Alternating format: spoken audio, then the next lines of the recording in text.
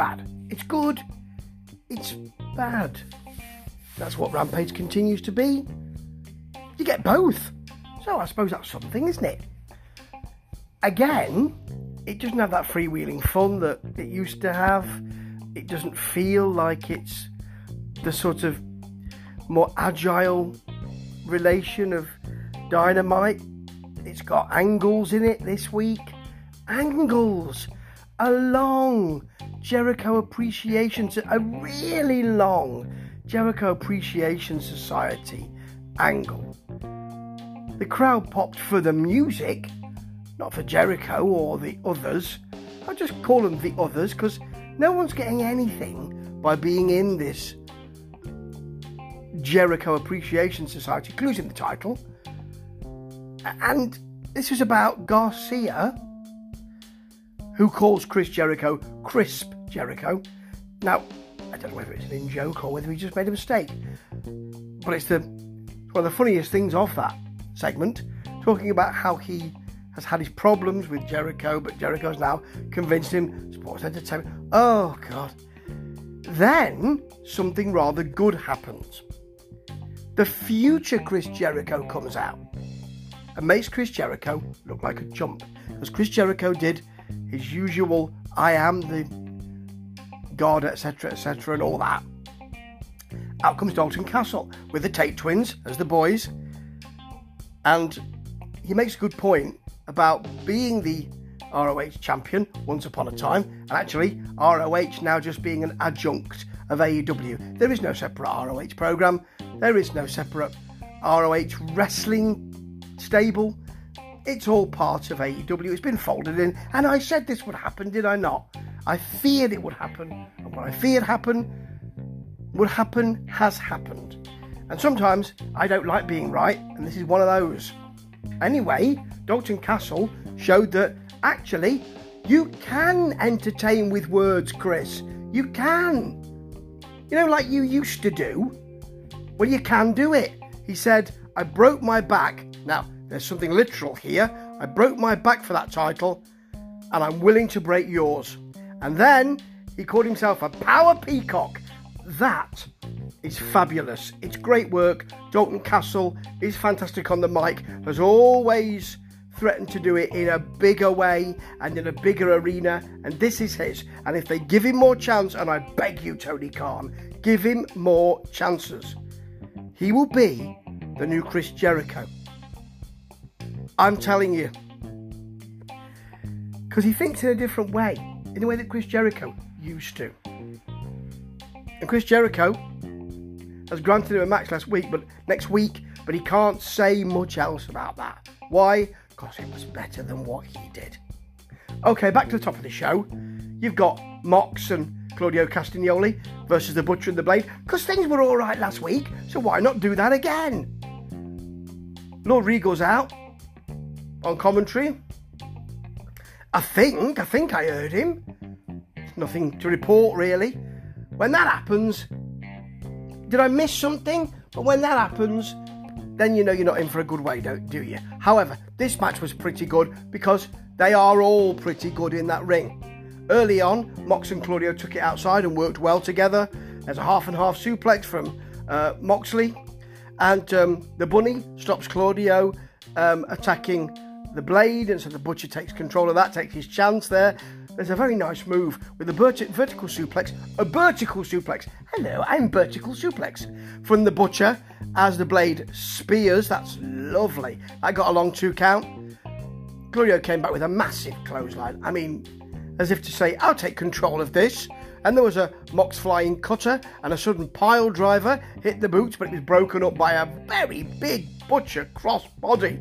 Look at that big boy fly. And then there's a Death Rider and a Ricola bomb in tandem for the pin.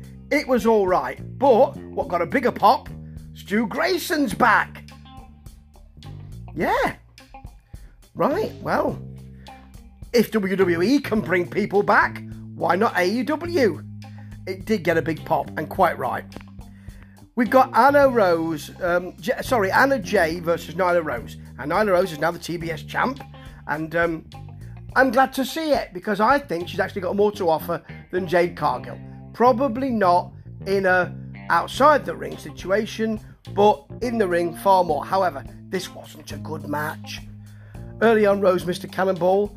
There was a sort of forward roll low kick from Anna Jay, and she got Nyla Rose off her feet. Now, what happened next is something I'm getting used to, but I wish I wasn't.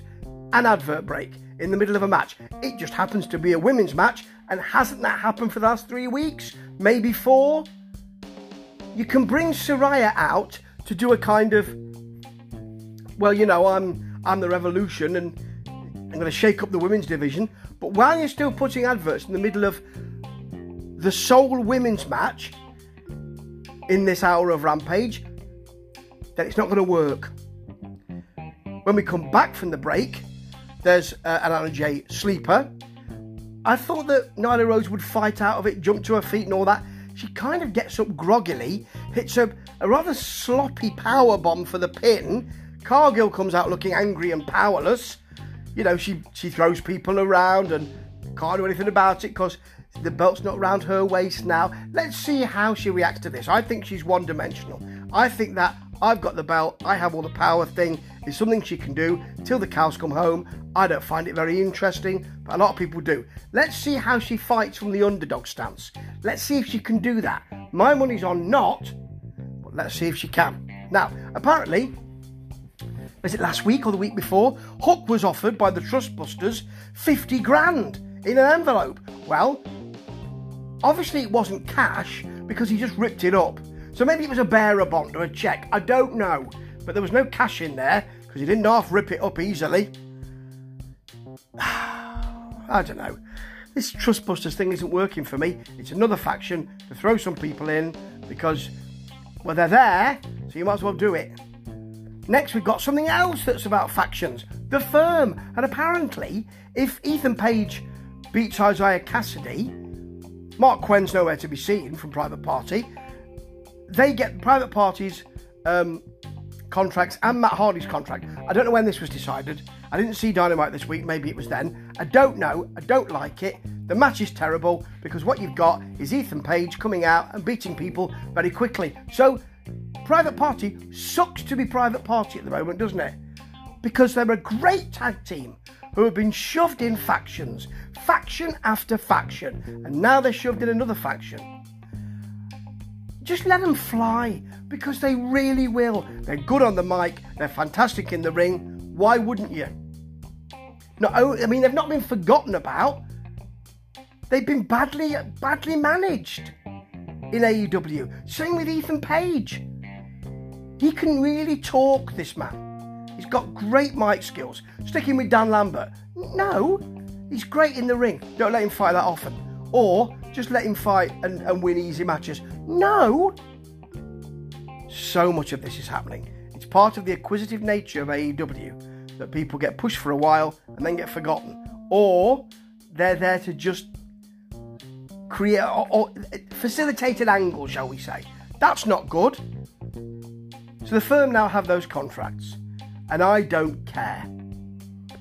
And talking about facilitating an angle or being forgotten, Brian Cage is out. He still works in AEW. Sean Spears is out. He still works in AEW. Maybe Sean Spears is out because he's from Canada and this wasn't from Canada, this program. And what they've done is they've broken out the Pinnacle again. That was a bad idea, long forgotten. Nobody really cares about the Pinnacle.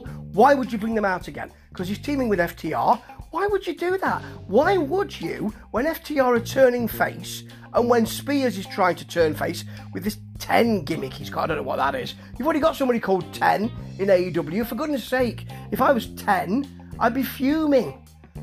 Anyway, they're trying to turn them face. So why remind us of a heel stable? Why do that? They're trying to be... Do you not understand? They're trying to be faces. You're trying to make them faces. So I'll remind you when they were nefarious heels. Oh, great. Actually, though, this match is great. The Pinnacle versus the Gates of Agony and Brian Cage. And mainly, it's because Brian Cage is so good. And let's remind ourselves of that. You won't need to be reminded if you watch CCW, because regularly, that's Coastal Championship Wrestling, because regularly he's there doing fantastic work. Now, Prince Nana, it's good to see him here. I've seen a comment that he just doesn't look quite right in AEW, but he did look right in ROH, and I can understand that. It's about a certain style. Anyway, there's a lovely cage clothesline into a suplex. There's a Khan side slamming onto the top buckle. That was lovely, actually. Cage superplex, discus clothesline. So you can really do that. FTR don't get a lot of work here because it's all about Shawn Spears being beaten up and then getting the hot tag. So there's an FTR stereo clover leaf. Spears joins in. Nice Spears basement DDT to Brian Cage. He kicked the leg, and then as he kind of staggered, he hit the DDT. That was lovely, actually. Really nice. And then an FTR heart attack. Nice to see that.